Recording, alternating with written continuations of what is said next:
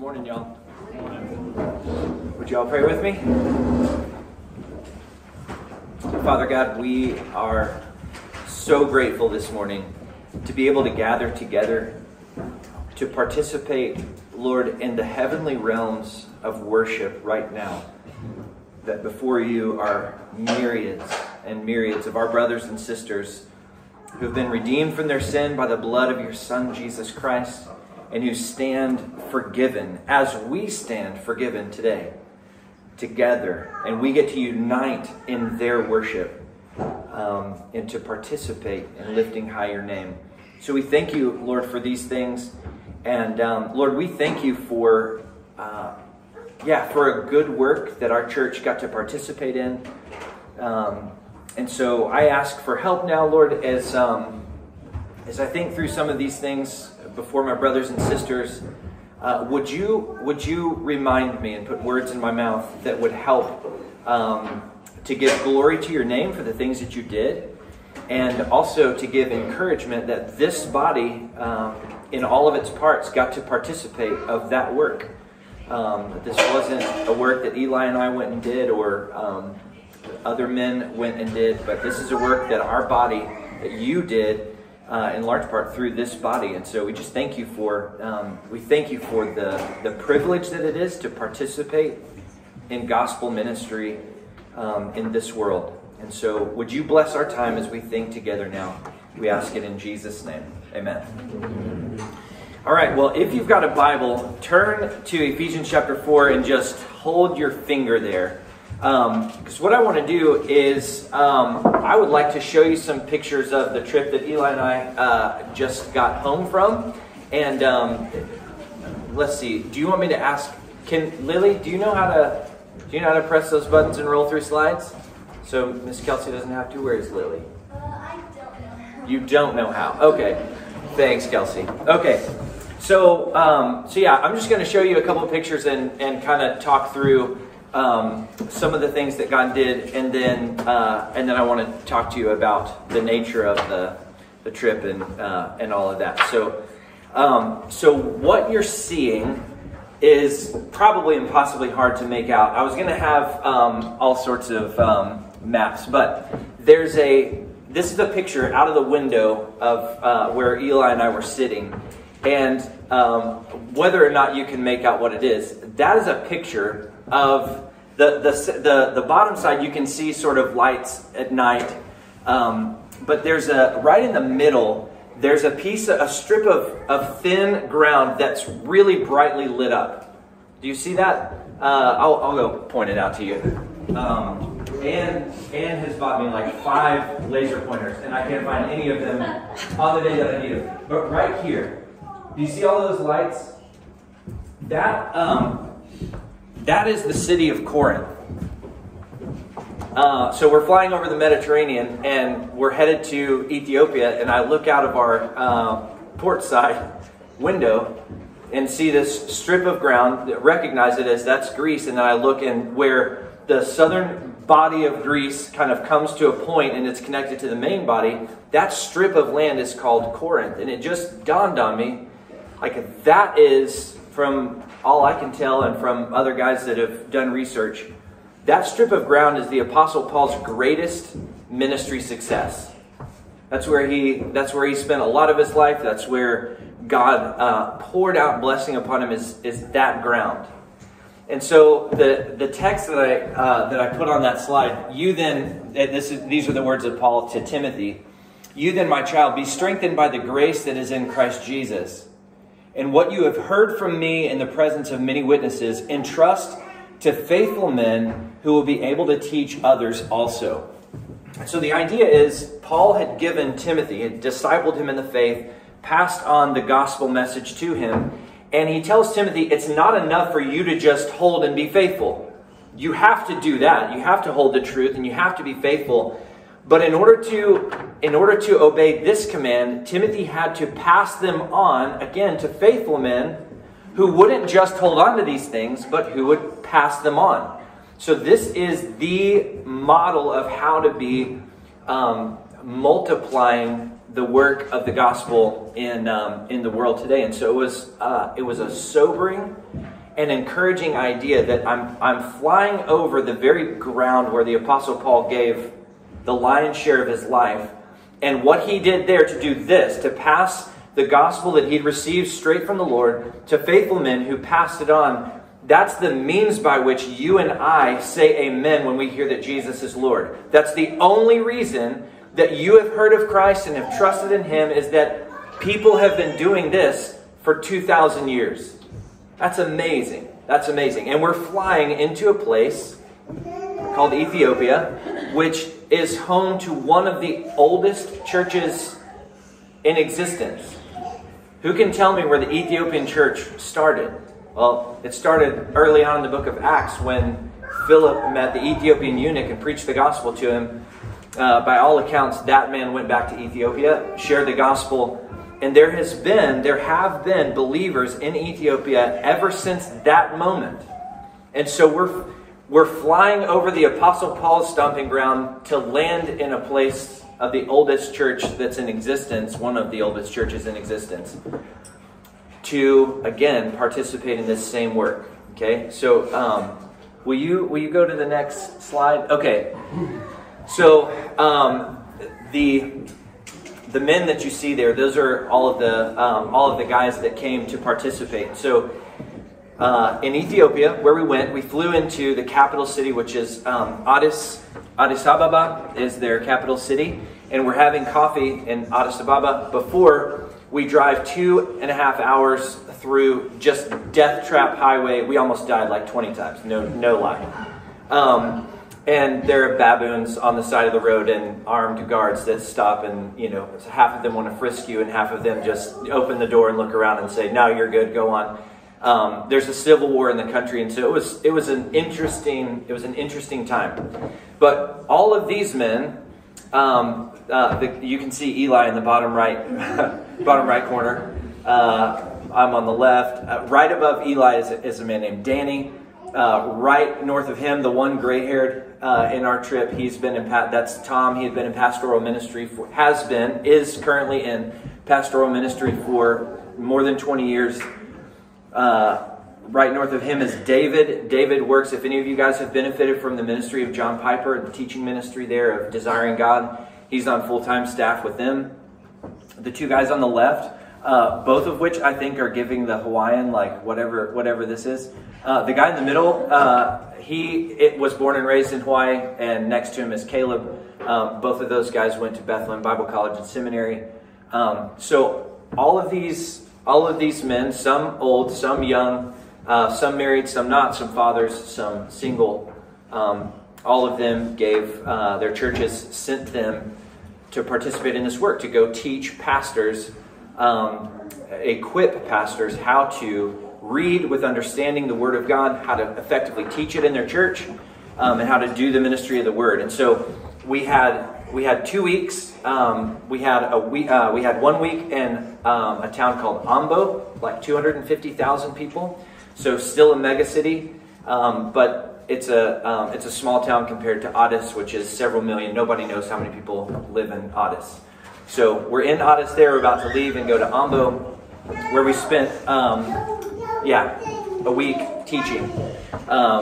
Okay, will you go to the next slide, please? Okay, so this is morning devotion. You can see Danny there trying to worship with in a language that he does not understand. But every day we would come to class, and these men are gathered there together. All of these men pastor churches in Ethiopia. Most of the men in my class pastor churches far larger than the one I pastor. And so all of these guys have been sent by their church because their church found out that there was an opportunity for them to be trained on how to read and understand God's Word and effectively teach them the Word of God. And so all of these churches, it's really cool. They sacrifice to send their men. So in this room, there's a stack of mattresses at the far back. So these men have come from hours and hours and hours away to be there to spend a week studying. And so we study. We start at 8 o'clock in the morning. We go all the way to 5. A couple of breaks here and there, and then when we end, they pull mattresses out and they all sleep just there in the sanctuary together. And while they're there, their churches are caring for their families, much like while I was there, our church was caring for my family and stopping, toilets from raining through the ceiling. So, it's just amazing to see the body of Christ coming together to see this. Will you go to the next one? Okay.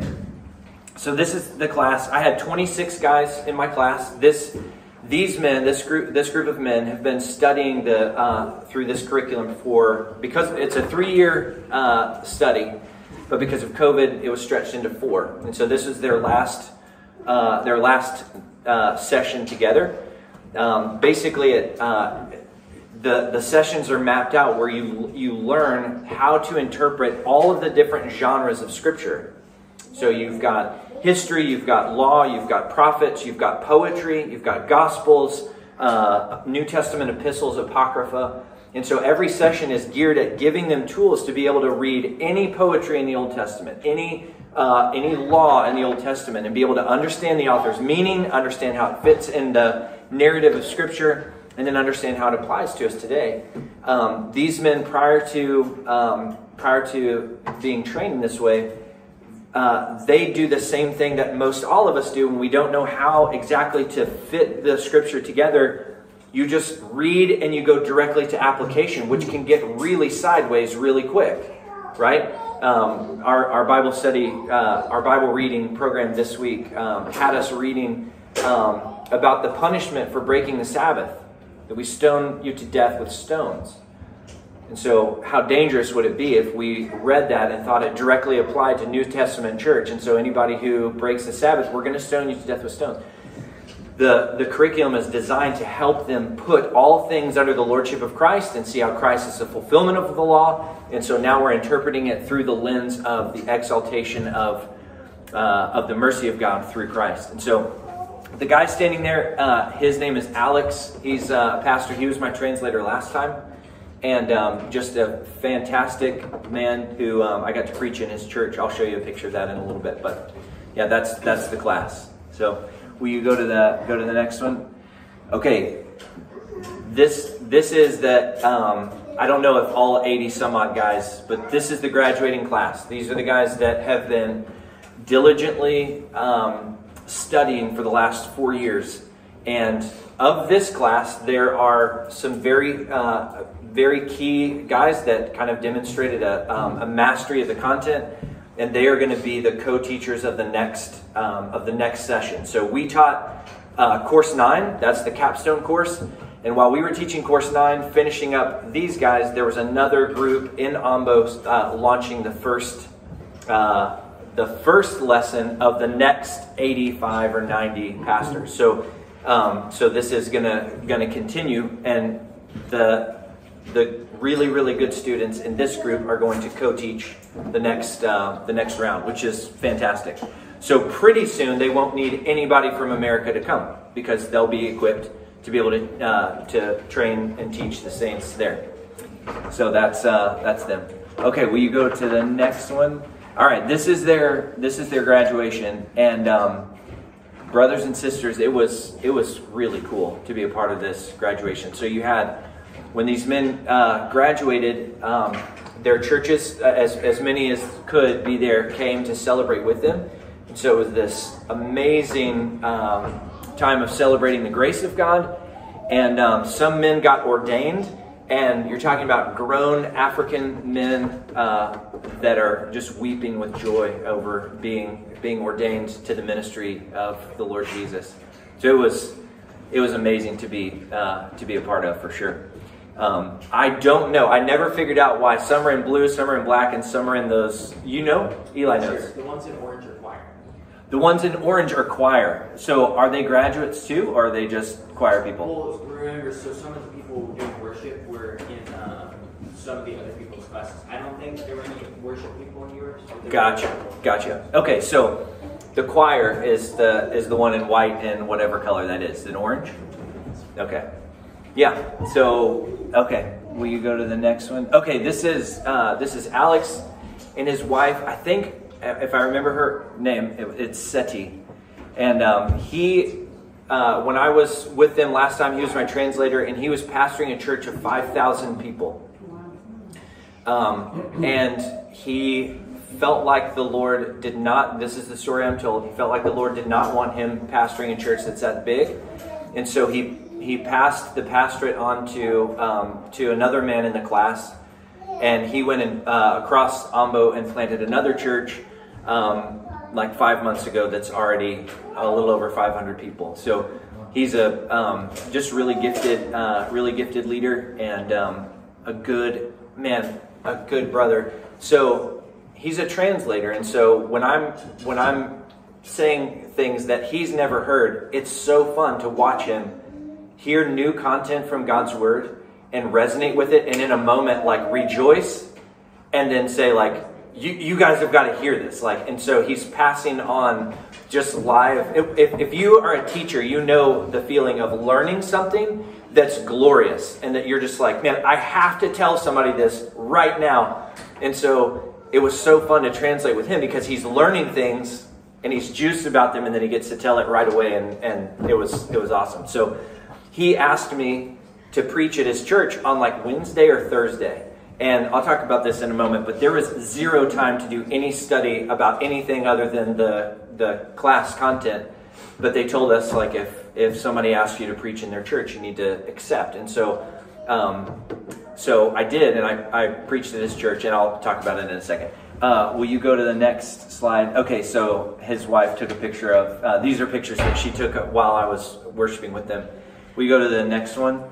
So this is me preaching. Y'all are, yeah, this is normal to you maybe. I've preached some floaters, okay? I've preached some stinker sermons before. I've preached some average, some above average sermons. This was the greatest sermon I have ever preached, and I'm not kidding around. He asked me on Thursday. I had no time to study.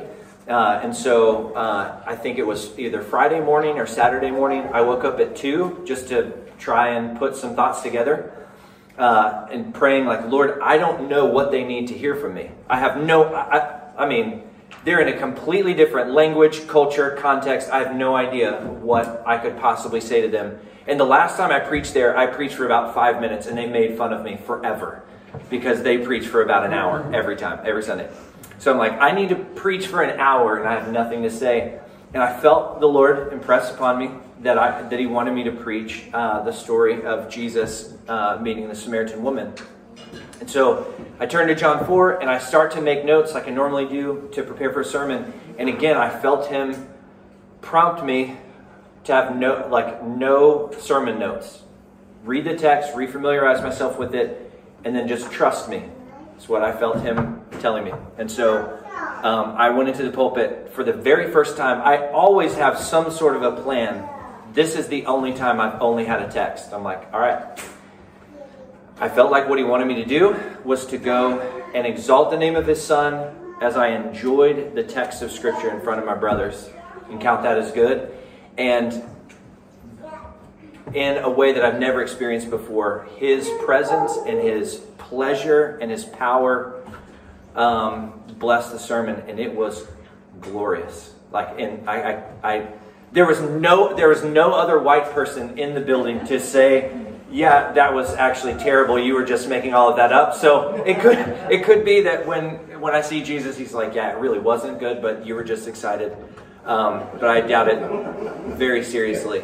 It was the Lord was so gracious, and so yeah, that's me preaching. Alex is the only other person who understood English. He translated for me, and when we were done, he was like, "That was amazing." So God be praised. And I know that part of the reason that happened is because I've got a church that's been praying for me as I get to serve the brothers, and so there's a great confidence there.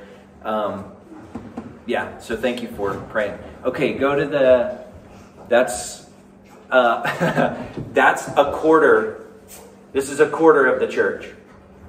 So there's one wing, a second wing, and then there's wings off to the left and to the right. So it's like that's a quarter of the people that were there.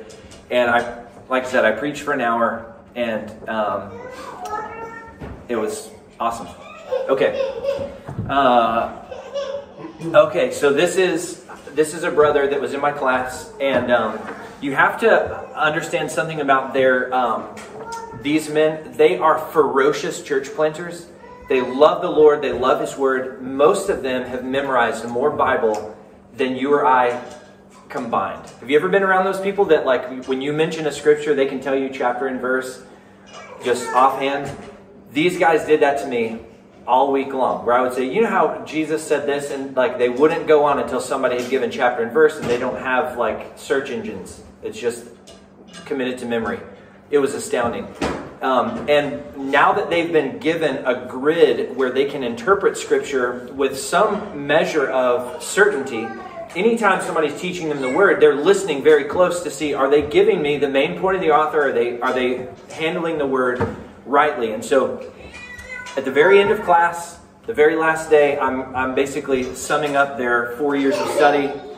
And when I get done, I'm like, hey, I would like to pray for you guys and ask the Lord to continue to bless your ministry. And before I could pray, this guy looks at me like he wanted to cut me and just starts talking to me super intense, staring at me for like 3 or 4 minutes, just talking right at me. And I'm like, oh man, I think I must have offended some kind of way.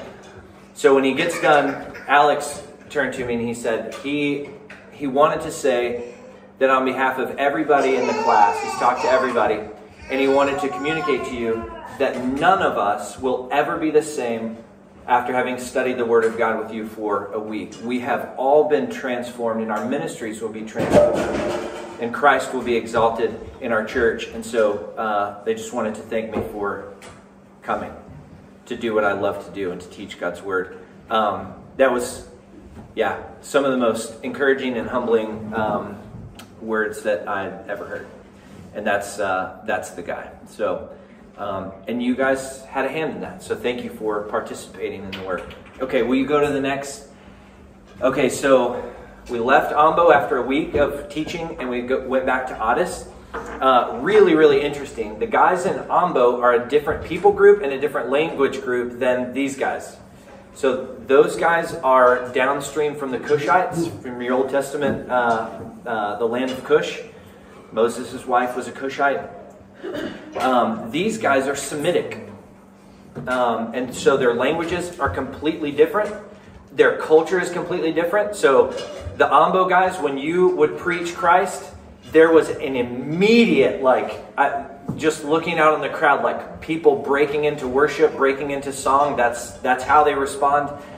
These guys, it was much more like a seminary class in the States, where like you look out on serious, sober-minded faces, and they're weighing everything that you're saying according to the scripture that they know. And so there was a really high level of theological understanding already. A high level of mastery of the content of Scripture, but they too lacked the training to be able to fit those things together and to understand how the Bible and all of its varied parts fit together to preach one message about the glory of God in the crucifixion and resurrection of Jesus Christ, to reconcile men to Himself. And so as I taught them, it was so much fun because they wanted to argue and they wanted to make sure that they got things clear. But the second that they understood the text of Scripture, they just would rejoice. And so there's a man, the top left, the young guy, his name is Ebenezer, but the guy right next to him is Pastor Alam, and he was my translator for these guys. And I've had twice now to be with Alex, and I realized very quickly that I was spoiled with Alex. Alex was glorious.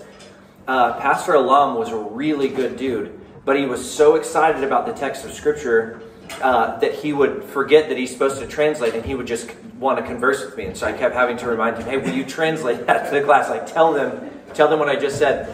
And also, one of the most fun teaching tools is to ask a question and to have them answer, and then to show them in the text where they might have misunderstood.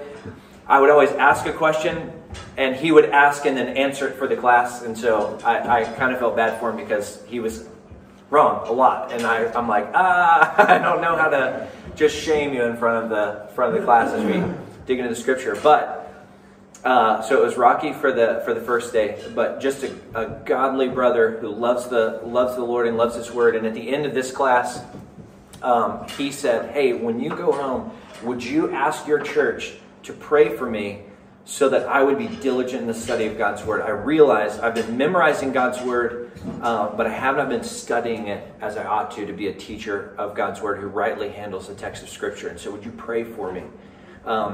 And everybody in the class is of the same mindset. So all of these, again, are ministers in some sort of way in the church. They teach God's Word. There's a lot of Sunday school teachers there.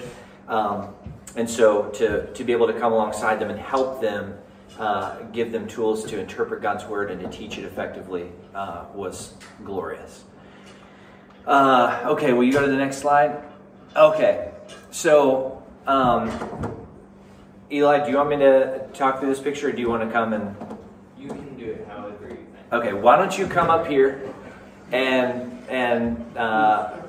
just take a few minutes to talk about what the trip was like from your perspective, and then what's going on in this picture.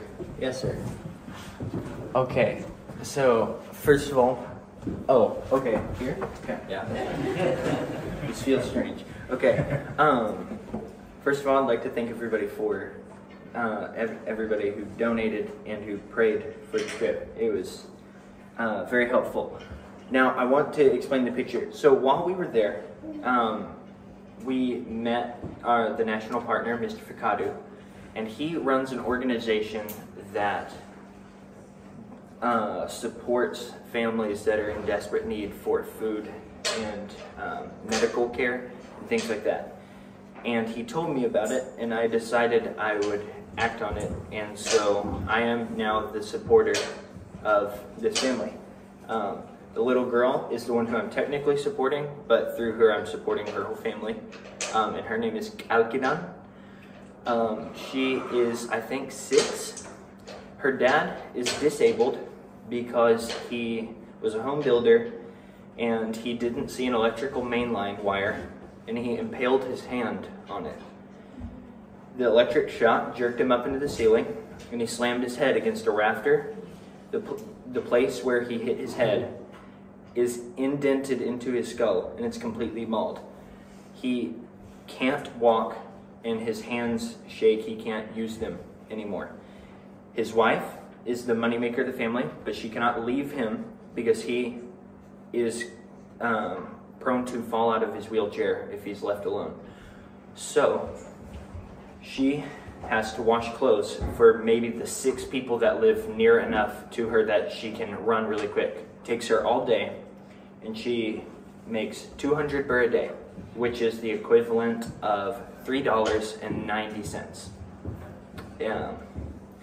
And with that, she's supposed to support them all, buy them all food, and send the 2 children to school. So they were in, they were in desperate need of help. But now we're helping them. And I mean, I'm not really sure how else to explain the picture, but Yeah, well, that's good. That's good. that's it. Cool, thanks. Oh, Yeah. So, that's my last slide, right? So yeah. Okay. So some of my pictures didn't come through, but I had several of Eli, like the Pied Piper of Joy, walking with like a whole bunch of Ethiopian kids in tow. He brought his concertina and played a bunch of pirate music, and it was glorious. It was so good. So okay. So I won't take long, but what I wanted to do is to think with you about the things that, the reasons I think that this trip was fruitful, was eternally a successful trip and a successful endeavor. And so just 3 things briefly. The first off is just obviously by the grace of God. Like, I think God's good grace was upon the trip from start to finish. And that He did that through the body of Christ, both with financial generosity and then prayer generosity. And so we were able to, to just enjoy His goodness to us. But I do want to point out that I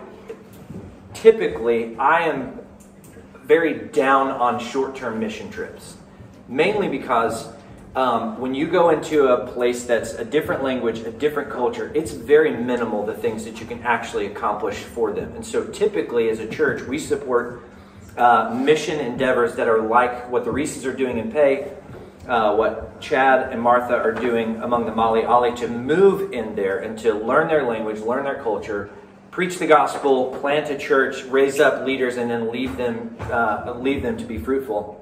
And so the fact that we went for 2 weeks and then came home, this is the second time I've gone, and both times I'm asking myself, Lord, is this worth the cost? Is it worth the effort? Is there fruitfulness in it? Or is it just one of those things that we all feel good about it, but at the end of the day, nothing meaningful happens?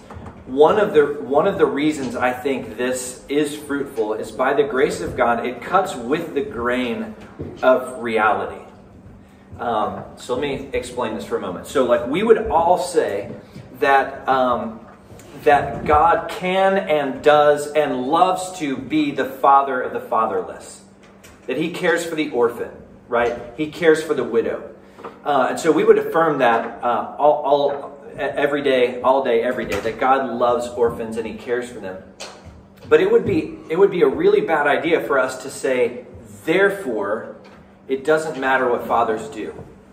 God cares for the orphan, and so it doesn't matter if fathers bail on their children. We would never make that connection. Because while God does care for orphans, his normal means for caring for children is parents, is their father and their mother pouring their lives into these things, and so into their children. In the same way, we could say God can use any means that he wants to bless his people, but typically what he does is he uses local leadership to bless the local church, not outside saviors coming in, which is typically the way a lot of Western missionary, the mindset there is, we come in as sort of the benefactors, and we come to bless and to take all of these people who are backcountry and weak, and we raise them up, right? And they depend upon us. That's the furthest thing from the thrust of this ministry. This ministry exists to go in and to take leaders and to help them be equipped to do the work of the ministry. One of the guys talking about how to, when he was fundraising to be full-time with this ministry, he said one of the favorite things he would do is anytime he got to talk to churches in the States, he would say, show of hands, how many of you have ever been to a formal Bible class, whether it's Bible college or whether it's training, biblicaltraining.org, or any formal class where you're trained on either theology or biblical interpretation or whatever. And he asked for a show of hands. And I was thinking about our church. There's a whole bunch of us that have enjoyed and been blessed by formal theological training. And he said when all those hands are in the air, he points to them and he says, you need to understand that you have had more training than 85% of the pastors in the world. If you've had one class in Bible college or seminary, one intentional training in gospel ministry, you have had more training than 85% of the pastors in the world. And so this trip, I think, was fruitful because by God's grace, it cuts with the grain of the way he made the world. And that is that he doesn't want, typically does not want a Texan to go and pastor churches in Ethiopia. He wants a Texan maybe to go and train their pastors to give them the same training we have so that they can more effectively do their job. And so it was really fun. I told you to keep your finger in Ephesians 4. I want to look at one verse with you that was kind of the thrust of what we were trying to get across to all of the men that we got to train with, and it's in verse 11 and 12. Paul says, and he, and the context is clear, that's Jesus. Jesus gave the apostles, the prophets, the evangelists, and the shepherd teachers. By the way, for the time, set aside the offices, whether we're going to ask, are they still in function? Just set that aside for the time being, because I don't have time to address it. But do acknowledge and see from this text that when he ascended into heaven, he gave gifts to men, and the gifts that he gave are apostles, prophets, evangelists, and shepherd teachers. And most of the men that we trained were shepherd teachers. And so in verse 12, it gives you the purpose for why Jesus gave these gifts to the body: to equip the saints for the work of the ministry, for the building up of the body of Christ. And so it was really fun to study this text and say, why did Jesus, the exalted Lord of glory, why did he give apostles, prophets, evangelists, and pastor teachers? For what purpose? And everybody said, in both classes I taught, we studied this text, both of them said, well, he gave them to build up the body of Christ. Which in one sense is true, but in another sense it misses two steps. Why did God give? What are apostles, prophets, evangelists, and shepherd teachers? What are they for? In verse 12, at the beginning of verse 12, it gives you the answer. They are to equip the saints. Okay? Their job is to equip the saints, not to build the church up. That's a byproduct. Their job, first and foremost, is to equip the saints. Well, equip the saints to do what? Equip the saints for the work of the ministry, for the building up of the body of Christ. So this is the way God has gifted his church, is he's given leadership so that leadership can do the ministry of the word, which is to equip saints for the work of the ministry so that the body of Christ will be built up. And so one of the reasons this trip was so fruitful is because it cuts with the grain of how God has gifted his church. We're doing the types of things that he told us to do. The second reason I think it was super fruitful is the idea of dependence. So I can't communicate to you. I had a slide up there. It was supposed to be the last slide, but it didn't come through. But it was Eli exhausted, asleep in the Addis airport as we're waiting for our plane to board, just like wiped, completely spent. When we finished 2 weeks of we had 2 weeks of teaching, and I was fine all to the end. When I got done, that's when my stomach went haywire, because it was like you don't have freedom, you don't have leisure to get sick. You are going all day, every day, waking up at 4, going to bed at 7:30 or 8, just trying to stay alive. The way my mind works, I can't study a whole bunch of things ahead of time and have mastery of them. I have to do one thing at a time. And so every single day and every single section of every day and every minute of every day, there was this constant sense of, God, I cannot do what I need to do right now. And what's great about that is, especially like teaching with a translator, is like, and I'm not exaggerating, a moment by moment, God help me, like give me words to say here. So I give something, and while he's translating, I'm praying. Give me my next words. Give me my next words. They're asking questions, and I can tell I don't know how to answer this question. Holy Spirit, like, give me remembrance. Give me what I need to bless the brothers. And so, and at every single turn, the Holy Spirit poured out his grace, gave words and fitly spoken in the time that was given. And so there was just this absolute dependence upon the Lord, and him coming through again and again and again. And I would just say, I think that should be the normal Christian life. Right? Typically, we do not want to start any work unless we can see and know. And Jesus told us, count the cost, about discipleship, not about endeavoring once we have become disciples and have been born again. I don't think he would counsel us to count the cost when he's leading when he's leading in a work. I think we need a plan, and I think we need to think through those things. But man, we tend to just like not do anything unless we can know for certain I'm sufficient for this, and I'm gonna go for it. Now that I know I can meet the challenge, I think there's so many things that the Lord calls us to do that we are insufficient for, and that we're supposed to do them anyway, and have this daily, moment by moment sense of, God, if you don't show, this is going to tank. And so please show up. So it's the grace of God. It was dependence upon Him. And then lastly, just the joy of the Lord, which is our strength. So, quick show of hands. How many of you guys have ever been to Wewak, to Papua New Guinea? Did you raise your hands? So, a pretty good amount of our church, like we're not a giant church, and a significant amount of us have been there. And so you guys know what it's like to pull into a place that's very, very different from anything that we experience. Everybody's a different color. Everybody speaks a different language. There's poverty everywhere. There's sin everywhere. There's all of these things, all of these needs, and you get this. If you look at it, which sometimes we do a really great job of not looking at it. I do that.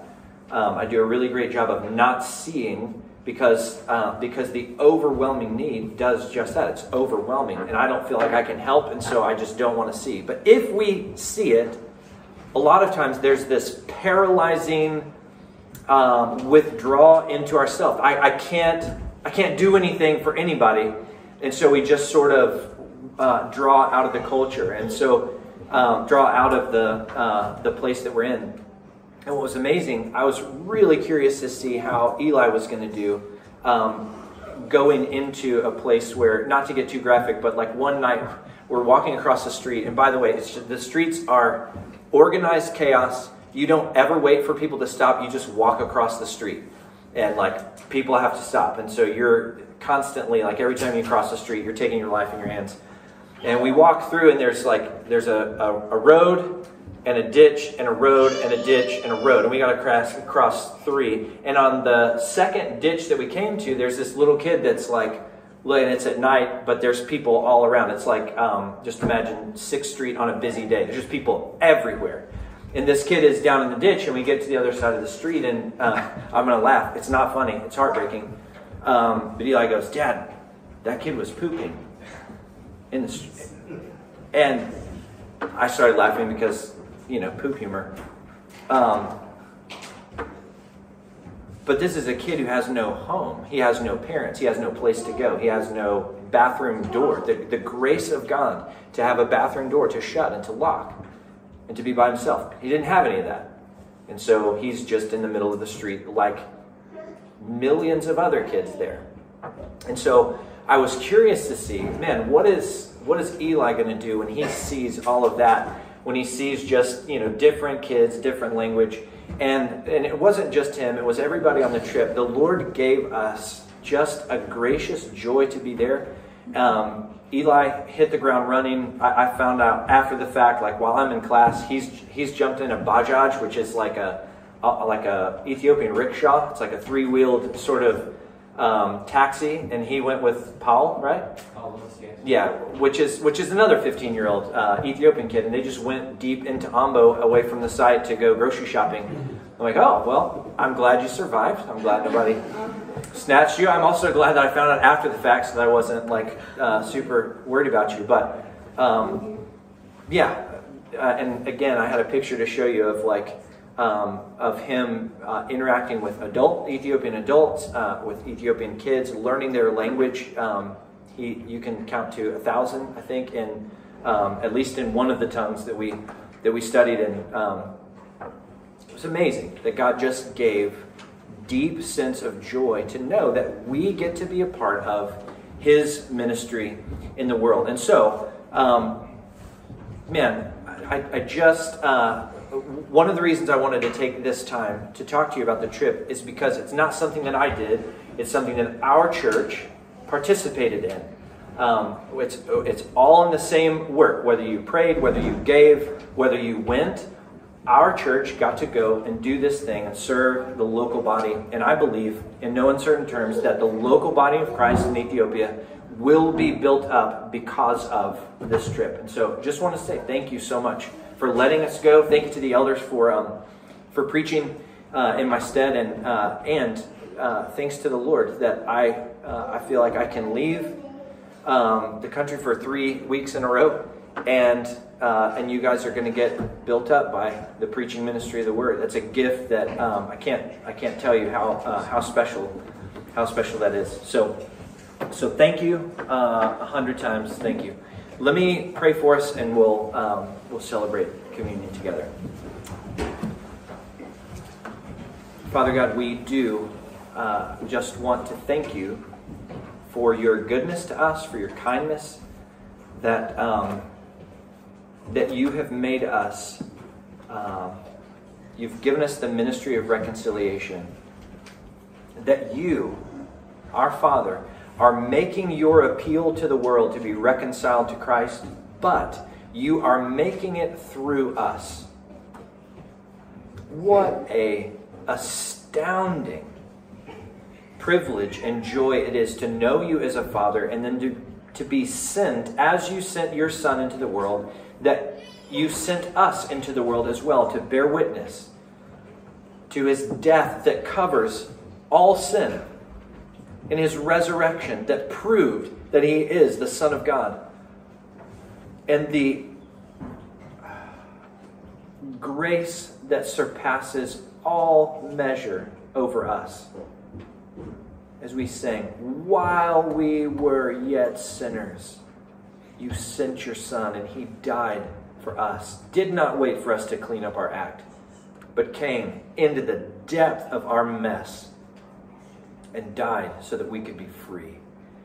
And you have freed us, reconciled us to yourself, and now sent us back to the slaves, back to those in darkness and in chains, to tell them there's a way out, and his name is Jesus.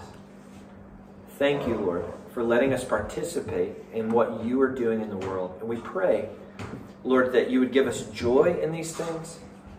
We pray that you would give us more opportunities to do things like this. So we love you. We give you thanks and praise for what you did. And it's in your name we pray. Amen. Paul said, the cup of blessing that we bless, is it not a participation in the blood of Christ? The bread we break, is it not a participation in the body of Christ? Brothers and sisters, we are all members of the body of Christ by the regenerating work of the Holy Spirit. He caused us to be born again by his will and by his word. And we are now united to Christ by faith. And though we are one body, we have many members, distinct parts and giftings that are all meant to be put to work in the service of King Jesus. We need one another badly.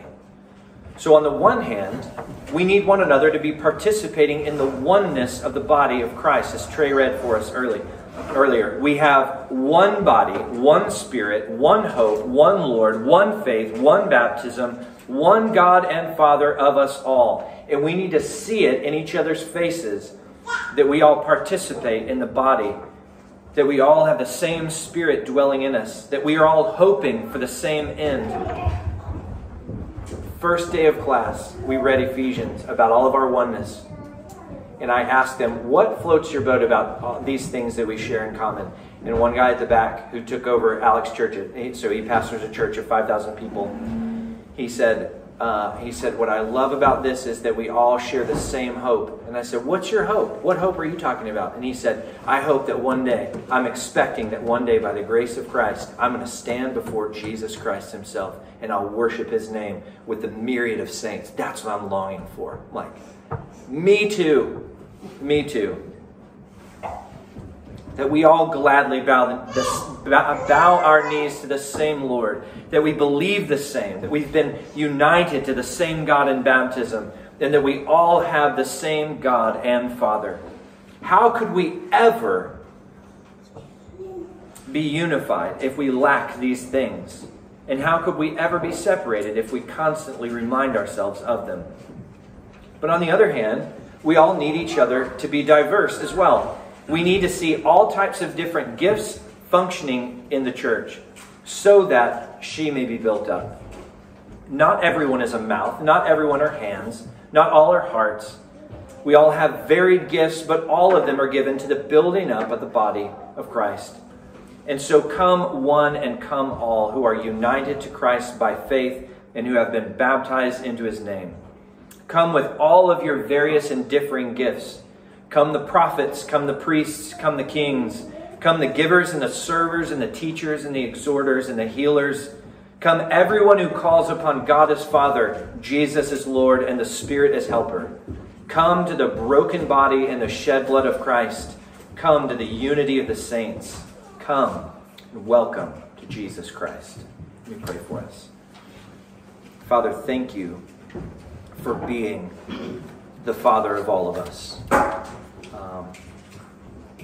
Holy Spirit, we ask as we come to the table that you would do what only you can do, that you would unite us again in this covenant renewal as we enjoy our unity, the unity of the body of Christ, that these are brothers and sisters in a truer way than flesh brothers and sisters. We are brothers and sisters by faith in Christ, calling upon you as Father. Holy Spirit, would you come and would you unite us together in Christ?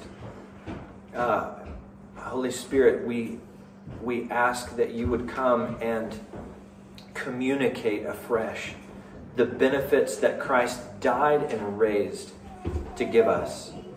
Help us to know them and help us to enjoy them. Help us to rejoice in them and to live as though they are so. Would you come now? We ask it in Jesus' name. Amen.